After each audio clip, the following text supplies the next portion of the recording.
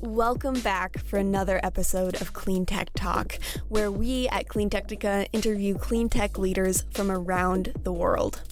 With topics ranging from electric cars to climate change communication, you can listen to our full podcast series by visiting our website at cleantechnica.com. Welcome back to Clean Tech Talk. I'm your host, Michael Bernard, and I'm finishing up my conversation with Arthur Erickson, CEO of Hylio, an agricultural drone spraying company.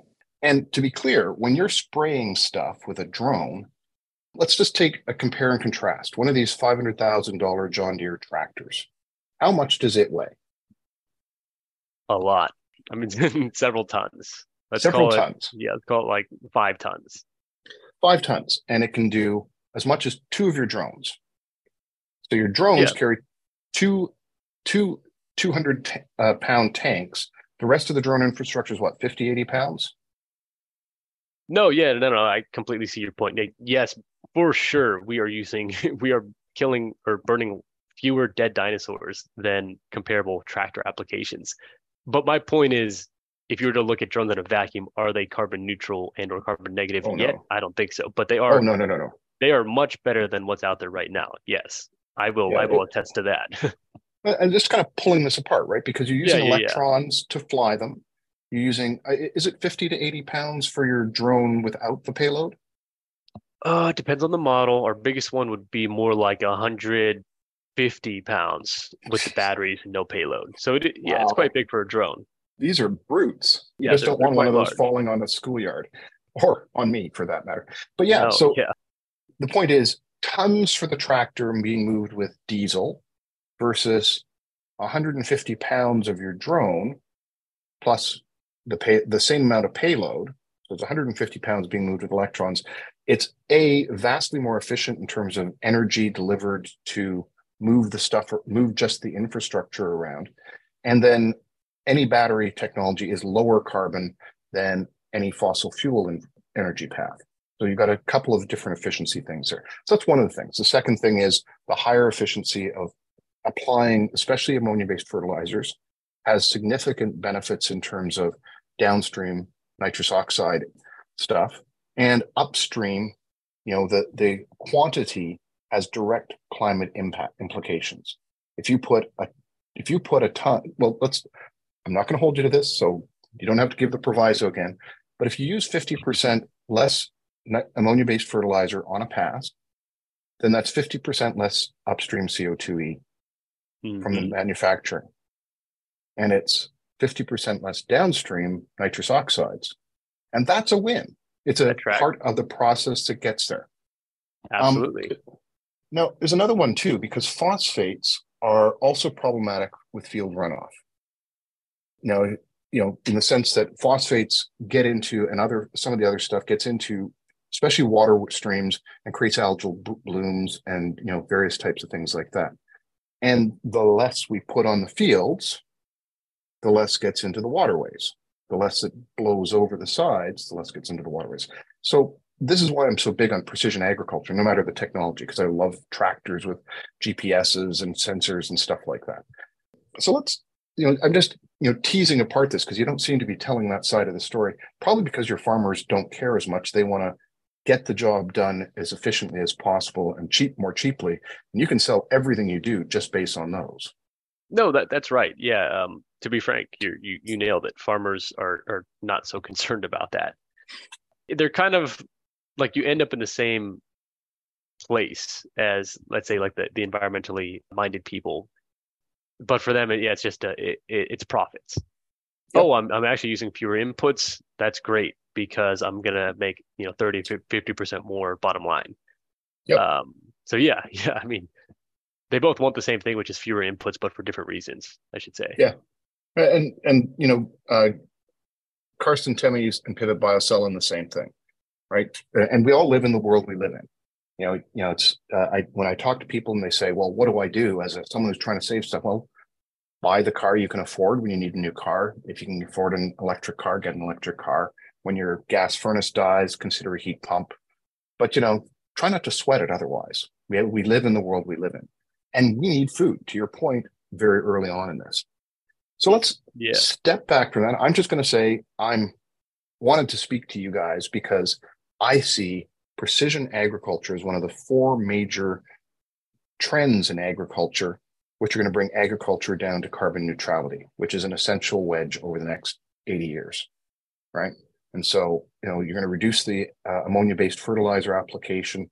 Stuff like Carson Temmie's Pivot Bio reduces that as well.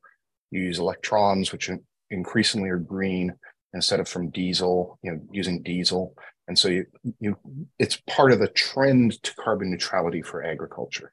And to your point, not there now or pretending that, and the soil compaction becomes important for me because low tillage agriculture is one of those things. And so the low tillage agriculture, not removing the cover crop, piercing through with the planting thing, and then using precision stuff becomes important. And then just getting subsistence farmers off to places where there's still subsistence farmers and getting people using drones and high tech doing the agriculture. So those are the four things I project. But pulling back from that, reduction of reduction of climate change, reduction of algal blooms, awesome stuff. But you've got a bit of a differentiator. So I've looked at some of your competitors. And oh my God, do you have 800-pound gorillas as competitors? DJI. Very large, yes. Yeah, DJI.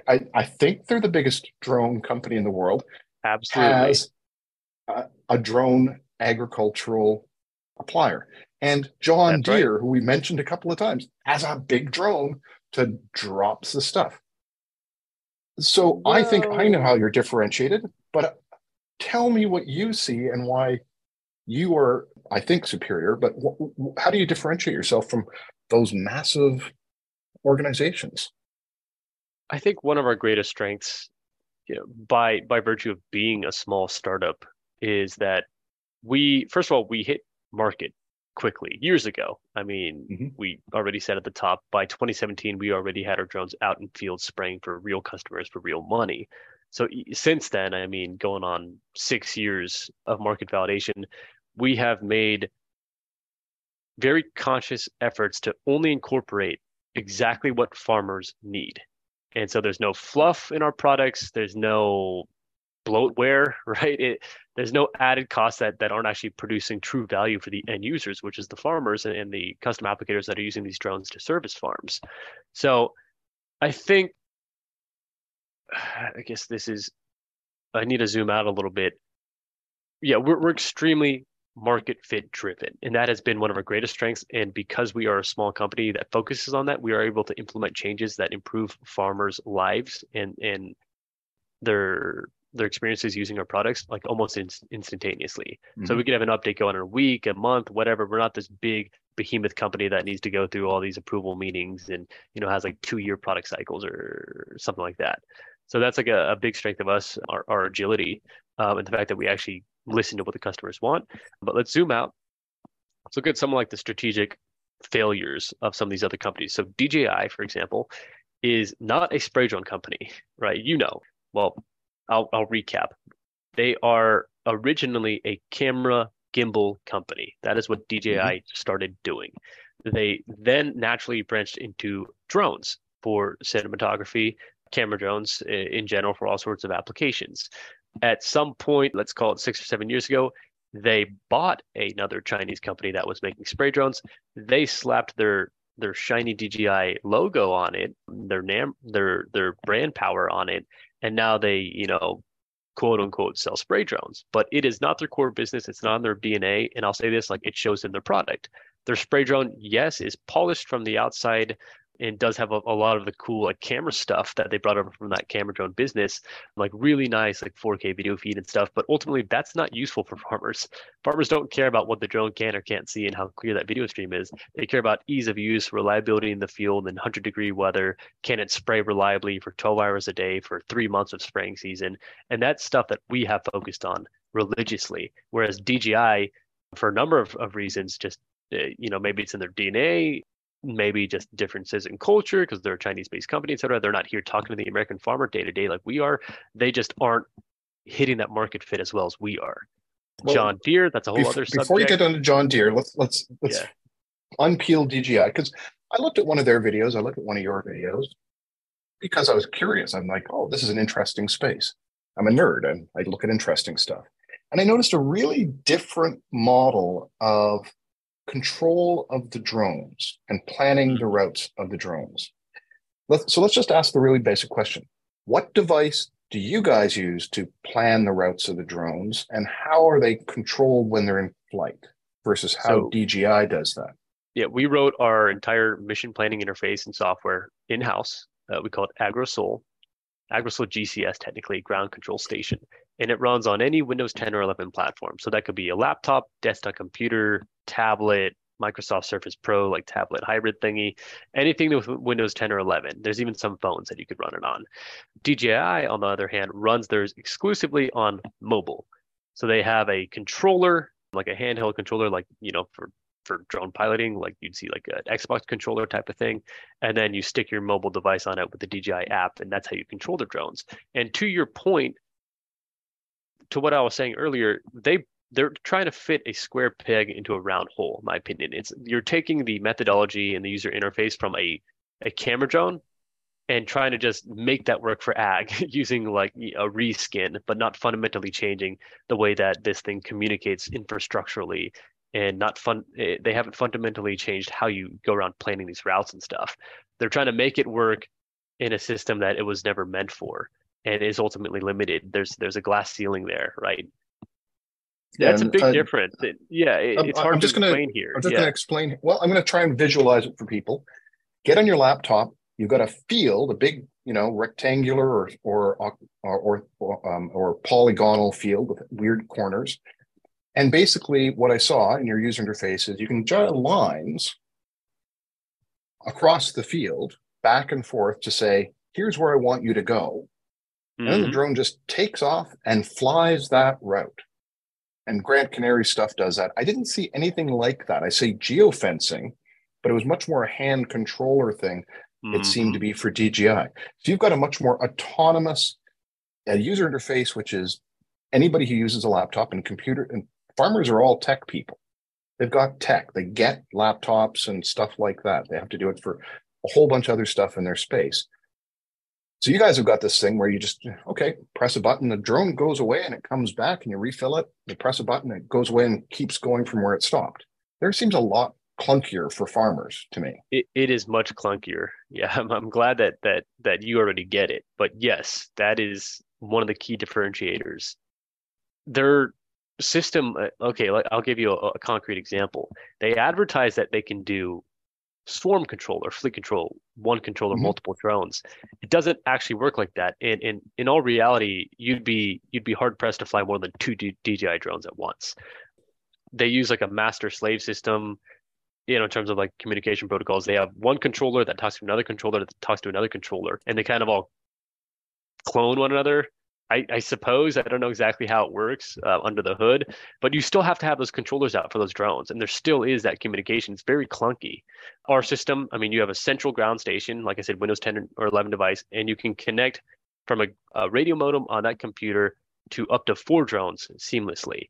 And our communication infrastructure, like from a program perspective, is just lightning fast, and you're actually able to sit there as one operator and fly 4 drones, like no bullshit. You cannot do that with DJI. And Grand Canary runs 5 with 2 operators in remote areas, 4 with 1 operator. Because I saw they fly back, you pop the lid off the thing, you put in the nozzle, you fill it back up, you step well back, because you don't want to be in the way of those big propellers, and away it goes. Yeah, shouldn't. We tell people you shouldn't even have the controller in your hands. It's there as a backup, but the human error is just going to cause more problems, right? So yes, let the machine do the work for you. It is autonomous for a reason. Yeah, and you guys can do that. Thinking about the farmer's day, they could do it in the morning before they go out. They could plan the route before they go out, or do it in the night. They don't have to do it in the truck beside the field. No, that's a big weakness for DJI. Yeah, you nailed it. I was just looking at that user interaction and going, if I was a farmer, boy, oh boy, that would be a big differentiator. But of course, DJI has got these amazing brand presence. They've got the global presence. They've got distributors globally. So you're competing with the distribution and the business model, even though you've got a superior product. You're definitely Betamax to their VHS, at least for now. Well, yeah. hopefully it doesn't end up like that. Yeah, you're right. We're dealing with their brand power and their purchasing power. But technologically speaking, despite the fact that they have billions, I don't think I'm being arrogant to say like our product just works better. And at the end of the day, like it doesn't matter how much money you have, if you have a team that's smart, driven, and actually interested in solving real problems, then you're gonna have a better product. Like you don't need $1 billion to make a good product. It's nice, but you don't need it. I think we've proven that, at least for now in this space. Well, I'm going to actually say it differently because I study corporate culture and global innovation. There's a great book called The Innovator's Dilemma, which I encourage you to read if you haven't read it already, and something in your education. Have you? No? Okay. Okay. So a guy named Christensen and a guy named Rayner, one guy was at a Harvard prof, the other guy was like one of the senior consultancies. They got together and they studied innovation. They said what works and what doesn't. And the Innovator's Dilemma says you got a market leading product and you're doing something for the most demanding of customers. And then somebody comes along from the bottom and steals the bottom 10% of your product with something crappy. And so you don't care because they're the worst customers. They're the least profitable. And so your profits actually go up for a while. And then they get better and better and better. And then all of a sudden, the bottom end customer is better than anything you can do. And you're out of business. So you're doing that to John Deere's tractors, and you're doing it to crop dusters. You're coming in with something which is a little more fiddly. Instead of just calling up Joe's crop dusting and saying, I need X number of pounds of this product on this field on this day, they have to drive to the location, and the drones come out and come back. You have to refill them a few times. It's a bit fiddlier, but they save a whole bunch of money along the process, and it's just getting better and better. So you're kind of eating the bottom end of those markets. Instead of a $500,000 John Deere tractor, you got a couple of big drones.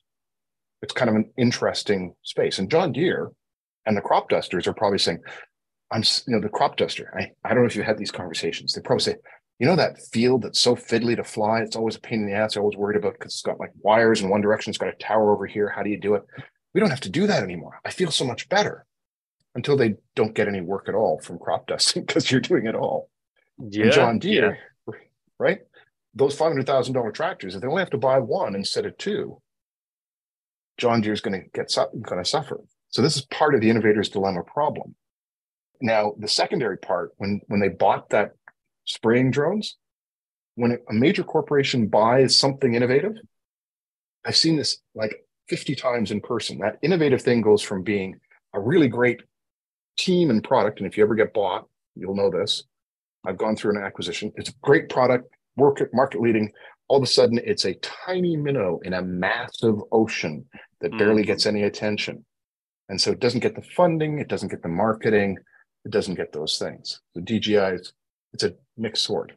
So it's kind of interesting, right? I see that now that you say they bought the product. And now DJI, I mean, it's less than 1% of their revenue, their ag sector. So yeah, to your point, I mean, how many resources are you going to devote to less than 1% of your revenue? Not a lot. No, if I wanted a sensor drone, I'd go DJI. If I want to spray crops, I go to Hylio.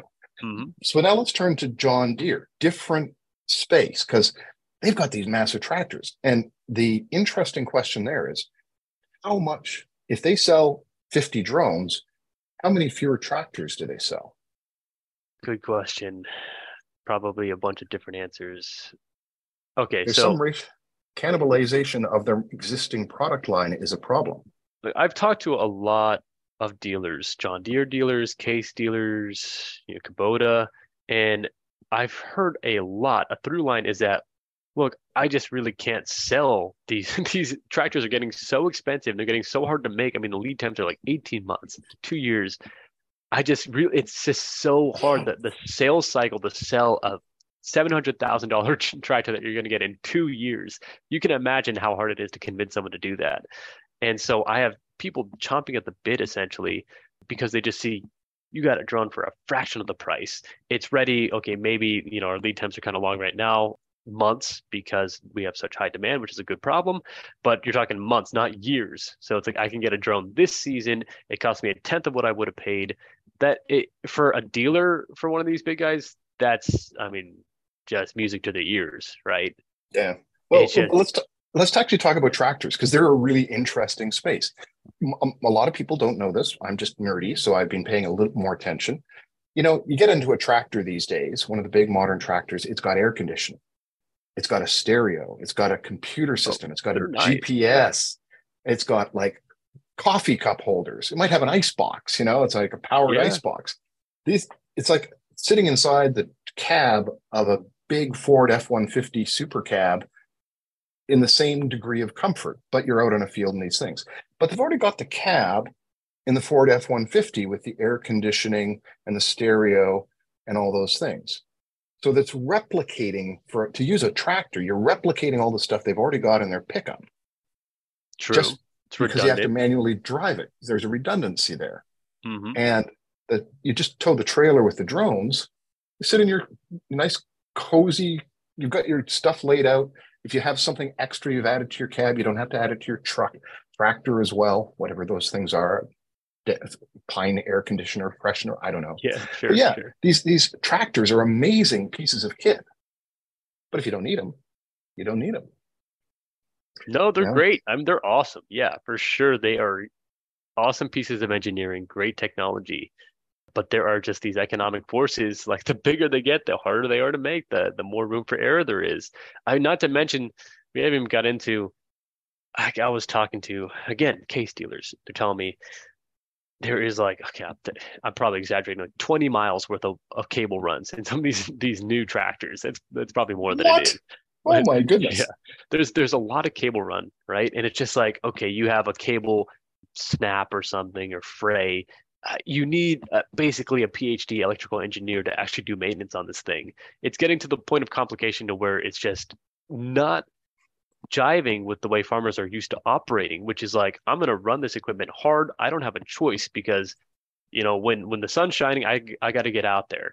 Maybe the sun stops shining. It's rainy. I get, my tractor all muddy. I get it stuck. I have to yank it out. I'm putting pressure on the fender and all this and that. Like these machines are going to get beat up. And so therefore they need to be relatively easy to service. And the farmer needs to be able to do it there. He doesn't need to, drive it 3 states across to take it to a certified John Deere dealer with the electrical engineering staff and all that. We're at that point where, it's getting ridiculous. The amount of ancillary support that needs to go into these things. And so the drones in a lot of ways, yes, they're higher tech. Well, actually tractors are pretty high tech nowadays too, but okay, equally high tech, but they actually are easier to service. I mean, there are fewer mechanical components. I mean, EVs pretty well, it appears. I mean, you've got a power distribution board, you've got batteries that feed to that, they feed to ESCs that feed to the motors. It's a very simple drivetrain, very little friction, just some bearings in the brushless motors, but that's it. Like this thing is easy. It's easy. I mean, there's fewer than 300 unique components on each of our drones, I would say. And so a propeller breaks. So you reach into your kit, you unscrew the propeller, you put in a new propeller, screw it back in. They can do that themselves. Yeah, and it's just like you got to think about like, okay, you brought up, yes, you're swapping batteries in this thing in between flights. Every 10 minutes, you got to swap batteries, go out and do another tank load. Well, first of all, in a tractor, you're doing all sorts of stuff too when you're driving. But yeah, how much time? Okay, your tractor goes down, you take it to the shop, you don't get back for like two or 3 weeks. All of that time, I mean, it's gargantuan compared to the time that you spent swapping batteries. So yeah, so I can see inside John Deere the salespeople, because the drone doesn't make them as much money as selling a $700,000 tractor. So the salespeople are probably really wanting to sell the tractors. And then, of course, the product line owners are going, well, these drones are stopping us from selling tractors, which are the thing we know how to do. You can just see the conflict in the company. So it's kind of interesting to think through that. And I'm going to be interested to watch this space and see other ones. So tell me, I mean, I happen to spot 2 of your primary competitors who are 800-pound gorillas in drones and agriculture. Are there other major competitors you've got out there, or, There are other foreign-based companies like XAG or XAG. I'm actually not sure how they pronounce it. They are similar to DJI in a lot of ways. They are a large Chinese-based company, I think, out of Shenzhen, and they make, again, products that look really nice. They're polished, but ultimately they have the same, I would say, generally the same pitfalls that DJI does, like not good market product fit, clunky software that's based on mobile platforms that doesn't allow for planning proactively, doesn't allow for easy operation of multiple drones at the same time, et cetera, et cetera. You know, in terms of like peers here in the States, I'm kind of at a loss. You're the market leader in the United States. Yeah, there are distributors that are reselling DJI and Exact drones. So American companies that are distributors, resellers, but they aren't producing the tech in-house like we are. They aren't manufacturing like we are. I do know, and it's probably a name that you're familiar with, like there's Guardian, formerly Kiwi. They're based out of Maryland or somewhere in the Northeast, Massachusetts. They are VC backed and or at least advertising that they're going to do a similar thing to Hylio, as in offer like a spray drone. But I'm not sure where I don't want to speak too much to it. I think they're pre-revenue or early revenue. So they're definitely not at the commercialization that we're at. So not necessarily a peer there, at least not right now. There's Pika. You probably heard of Pika. I wouldn't consider them, I wouldn't consider them competitors, but they are a startup that does a large fixed wing aircraft. And I think they have pretty good funding as well. I forget where they're based. Agriculture is one of the use cases they deploy their drones for, but I think they're in like large and possibly even human parcel delivery primarily. So they do a big eVTOL fixed wing platform. I think like maybe 1,000 pounds or so, maybe a little bit lighter. I don't exactly recall. Sounds a bit early, personally. They might be able to get there in the future, but you guys are in the sweet spot right now. And to be clear, 10 minutes, 150 pounds, so 350 pounds in totals, 10 minutes. This is one of those intersectional things, right? You've got the ability to do this. You've got the control system that's based on Windows with a cellular, with a radio that reaches to the drones. You've got battery energy density that's sufficient. You've got pre-existing battery, drone technology software that enables you to do your stuff. You've got some autonomous flight stuff you can lean on. Did you use open source libraries for any of that, or did you just have to roll your own in a lot of those cases? Were you able to leverage? Were you able to roll your own for this? Do you have to roll your own for all the software, or did you leverage a bunch of pre-existing packages? Oh, well, the ground control stuff is completely us in-house, so from the ground up. But yeah, a lot of the actual flight control stuff that's on board the controller. We use the Pixel Cube, by the way, flight controller, which is an open source hardware design, but it's very good. Yeah, a lot of those just basic attitude controls and stuff, we were able to use just open source stuff. Yeah, and this is kind of the point, is you've actually got battery energy density plus the drone Pixel Cube stuff that you can leverage for a unique use case without having to develop the whole entire thing, right? When I was talking to the folks over at Buzz Solutions, I don't know if you ever spoke to them. I mentioned them in an email to you, but they're the Caitlin and Vic. Vic is an aerospace guy who loves drones, and he started in Mumbai, and he was using drones, and he really wanted to use drones. And Caitlin's a climate person and wanted energy, and so what they're doing is aggregating. They provide a platform, a cloud-based platform for drone inspection videos mostly, but also any inspection videos of grid assets. So any linear asset that needs to have inspections, they can just use high resolution imagery. It flows into their package, but it's very much drones are taking over that entire market. It used to be there'd be somebody walking along underneath the lines or driving underneath them, or an airplane or a helicopter, but that entire market is being eaten by drones. Just as a lot of this stuff, you're eating the market for crop sprayers and tractors. And it's that intersectional moment in time when it's possible to do that. Like, let me ask the question. If you try to do this in 2008, could you? No. That's kind of this wonderful time we're in, where there's so much stuff available that we can do really interesting stuff. Like, I wouldn't be machine learning. I wouldn't be doing this if my timing wasn't luckily great.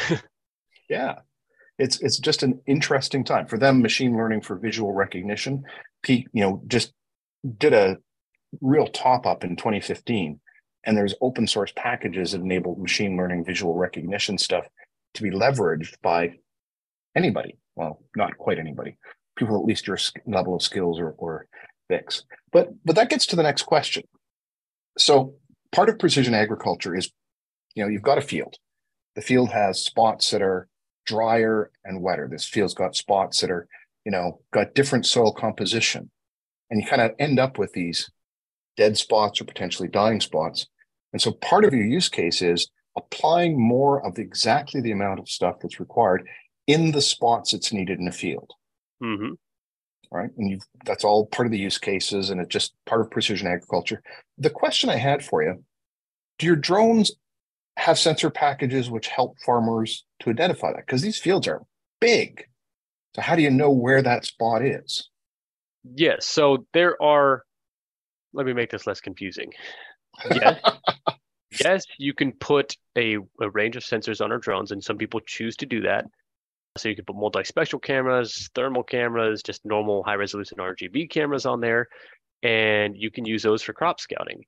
However, we have an open type of architecture in our software, meaning that you can also pull in prescriptions or maps, KML files, shape files from other systems as well. So if you are using a DJI Mavic or an Autel Evo Pro or a Skydio drone, and you can scan with that and then pull those maps into AgroSoul GCS, our software, and fly off of those too.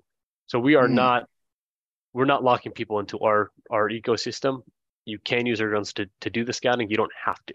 And in fact, right now, we don't have a dedicated scout drone. So I would recommend people do the latter, which is go use one of these awesome scout drones that's on the market right now, whichever one you prefer. Dedicate that one to scouting, dedicate our drones to what they're good at, which is the spraying, and then just marry the two, which our software allows for quite easily. I will say, a little sneak peek, we are making a dedicated scout drone. Maybe release this year, maybe early next. And then I would, of course, recommend people use that. But until then, and traditionally, we've been more than happy to recommend that people use these other great scout drones on the market, simply because it's just, peanut butter to our jelly. Yeah. So let me ask, this is actually something that I think I missed, which is not surprising. I'm making no bones about what I don't know here. So there are agricultural scout drones that assist with precision agriculture today from DJI and others? Yeah, that's right. It's a bit of an ecosystem. So, like, for example, there's a company called Pix4D, another startup. Well, I should just call them a company. I know one of the engineers over there named Nathan. He's a great guy.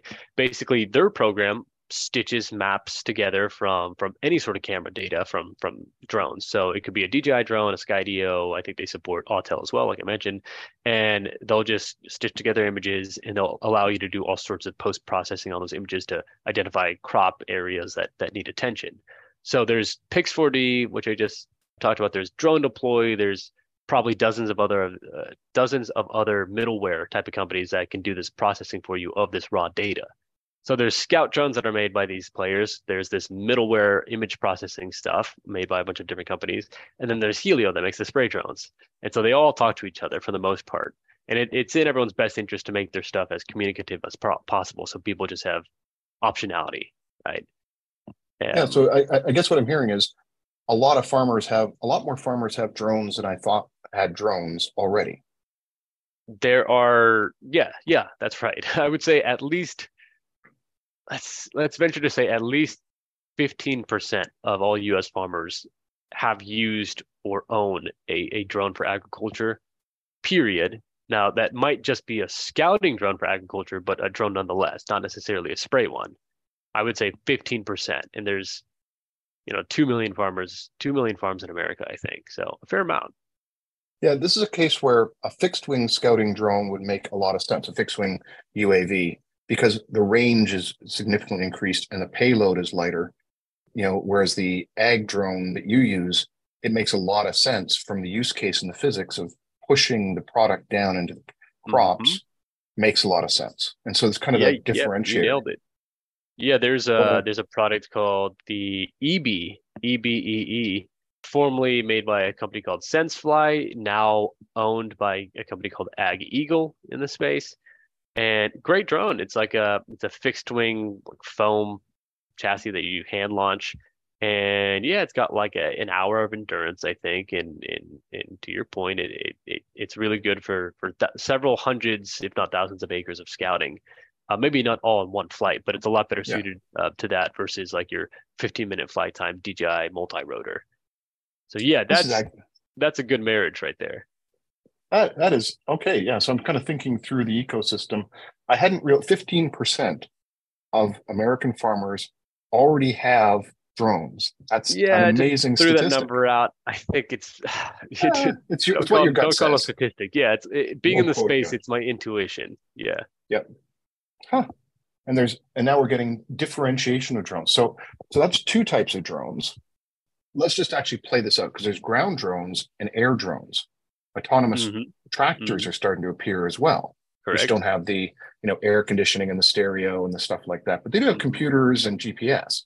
Yes. No cup holders. So there's ground drones that are starting to appear to reduce the labor cost. We've now got two types of aerial drones. Are there any other types of aerial drones that you're aware of, or just those two so far? You could subdivide. I mean, there's your fixed wings. There's your multi-rotors, which are subclasses, of course. There's your cargo drones like ours, which actually carry payload. Yeah, there's the ground rovers. There's the underwater ones, if you want to bring them into the mix here. Are they used in agriculture? I'm just thinking about the farm ecosystem. You might call it fishery, agriculture, technically. Yeah. Interesting. Huh. Okay, so we actually have potentially some farms with probably three different classes of autonomous vehicles doing use cases today. Somewhere somebody has all three. Scout drone, spray drone, rover drone, or tractor drone, whatever you want to call it. Yes. Yeah. Interesting. That's actually one of the things that I'm projecting for decarbonization of agriculture, because they're all going to be electric eventually. Including the ground tractors. It's just For the record, I think that small autonomous electric ground tractors are great, and they're going to work in conjunction with our spray drones in the future. It's not like one or the other. I think you want both. Yeah. Lighter ground tractors are going to be less soil compaction because they're not as heavy. They're going to be cheaper if you make them smaller. So instead of just using one giant tractor, you might use a fleet of 3 or 4 of these smaller ground-based rovers. So you can eliminate a lot of the traditional issues with these big tractors using these small autonomous ones. So, because I'm exploring into the space, I'm able to ask some interesting questions, but I don't feel like I've asked all the questions. So, for you, what questions haven't I asked, or what haven't we touched on that you think is probably significant we should add to the mix?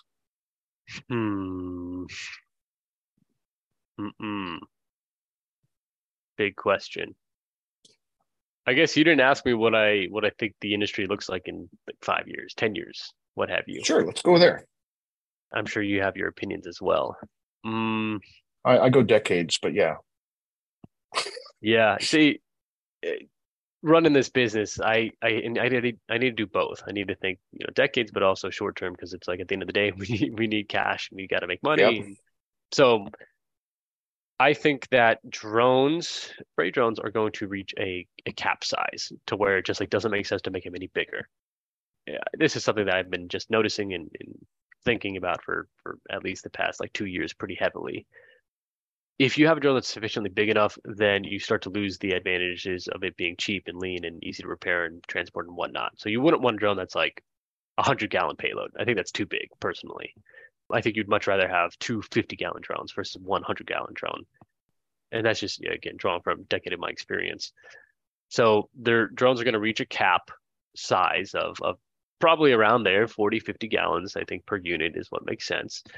This is still going to be 1,000-pound unit, though, right? Because that's about, let's call it a 600 to 650-pound maximum takeoff weight, where you're not throttling too much to lose control. And then the entire aircraft, weighs 1,000, maybe 1,200 pounds or so. Now, the other half of this is, drones are going to reach a cap of size. And of course, they're going to get further and further polished and more just reliable. But on the ground side, you're going to have more and more automation and removal of the human from even just the inter or between flight processes. So we right now, and I'm sure some other companies are working towards completely automating the charging or the battery swapping between flights, as well as the payload filling, payload mixing, all that. Ideally is not done by a single human. It's all done autonomously. So humans are giving high-level directives to this self-contained hive of spray drones and scout drones. And then this hive is just being plopped down on a farm maybe forever, or maybe just for the season, and then it moves to another farm. But it's got drones coming in and out of it constantly, and they're just autonomously going out and doing what they need to do. That's based on AI, it's a machine beehive. learning. Yeah, it's a beehive. It's a beehive. Yeah, functionally speaking, exactly. Yeah, that's where I see the industry going. So I think within 5 years, honestly, we're there. Maybe that sounds a little fast. I think we're there in 5 years. Well, certainly the capabilities, autonomous mixing and stuff like that already pre-exists. Autonomous filling of containers already pre-exists. Autonomous battery swapping It's just a matter of already putting them pre-exists. together and productizing it in a way that's affordable and reliable. But yeah, you're right. Technology is trivial, I would even venture to say. Yeah, I'd say my gut feel from someone who's fairly far out of this, but I feel like trailering to a site, folding down the sides of the trailer and servicing a large area, and then the truck is autonomous, so the truck can go somewhere else and go somewhere else and go somewhere else. It's probably the model, but as opposed to a fixed hive kind of thing. Yeah, it's like a Tesla semi with two 50-gallon drones on it, just like boom, boom, boom, boom. Yeah. A few scout drones, buzzing around. Yeah. I've already seen trailers with autonomous drone launching and stuff where the thing slides open, the drone gets raised up and it flies away. Yeah, so that's UPS has one that does that. Yeah, well, we talked about drone delivery and of parcels. There's some unique places like medicines, sure. Chocolate bars for people without Amazon Prime Plus, I don't buy it. No, I don't think the economics works out. And this is coming from someone that did it for a few months at least. Basically I see a ground parcel van with a whole bunch of lockers on it that trundles along the sidewalk, stops in front of a building, texts people, they come down, they put in a code, they get their package and they walk back upstairs. Much more so. There's the Boston Dynamics, like the humanoid robots. I think much better suited to that. Yeah, different power things, different loads. Not the subject maybe a little of this. Slow. Yeah, but we are now at the end of our time. Been a great conversation. Thank you so much. But I always leave a different open-ended question for people. I force you to have one open-ended question. I'm going to force you to think about another one. You've got an audience that's 50% inside the United States. You've got and 50% outside the United States. You are working in a place which is making agriculture much more efficient, low cost, and as we've discussed, although you don't sell it that way, low carbon. This is an open-ended opportunity to say whatever you want to that audience. Where outside of the US, where is this other 50%? Oh, we've got India, any place English speaking mostly, and that includes, we've got Russian listeners and stuff like that, but an English speaking audience. Well, I would simply say, I don't think there are enough young, brilliant people in the ag tech space right now, which is a shame because there is a lot of money to be made in the ag tech space. So I would simply urge your listeners, if they're maybe college age, fresh out of college, or like even older looking for a career change, ag tech maybe at the surface isn't the sexiest thing because you think farmers, you think old school, old fashioned. It's a very high tech space these days, very lucrative. And like we talked about at the beginning, it's the most important thing that we do as a species: survive, feed one another. So I just want more people. I think we're gonna solve a lot of problems by making farming more productive and cheaper and greener. And so I just want more people my age to get in, just dive in. Yep. I'm actually going to extend your thinking just a little bit. So one of the things I've recently completed was a projection of all marine shipping decarbonization through 2100, aviation decarbonization, ground transportation. And I'm, settled looking at all the alternative fuels that would be necessary in place in this few places where batteries wouldn't cut it or grid tying wouldn't cut it. Like crossing oceans with 15,000 containers, batteries aren't going to cut that for a long time. Flying a passenger jet across the Pacific, batteries aren't going to cut that for a long time. So that's right. What are we going to use? But we can't keep burning fossil fuels.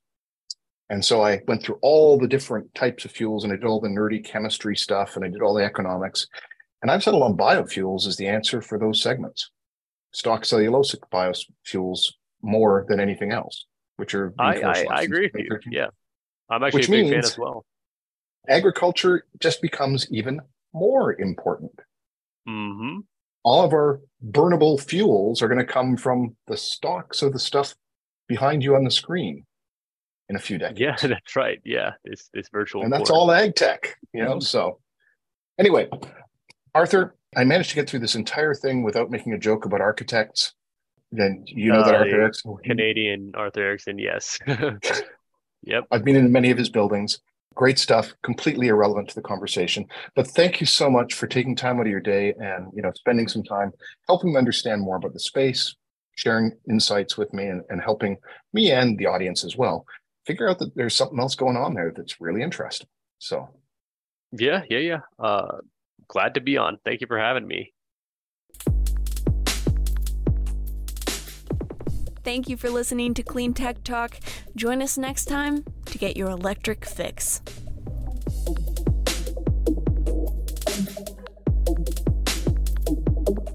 If you would like to sponsor our podcast, send us an email at accounts@cleantechnica.com.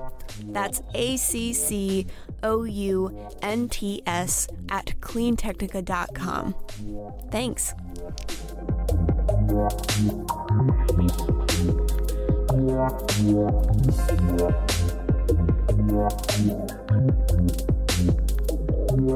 Yeah.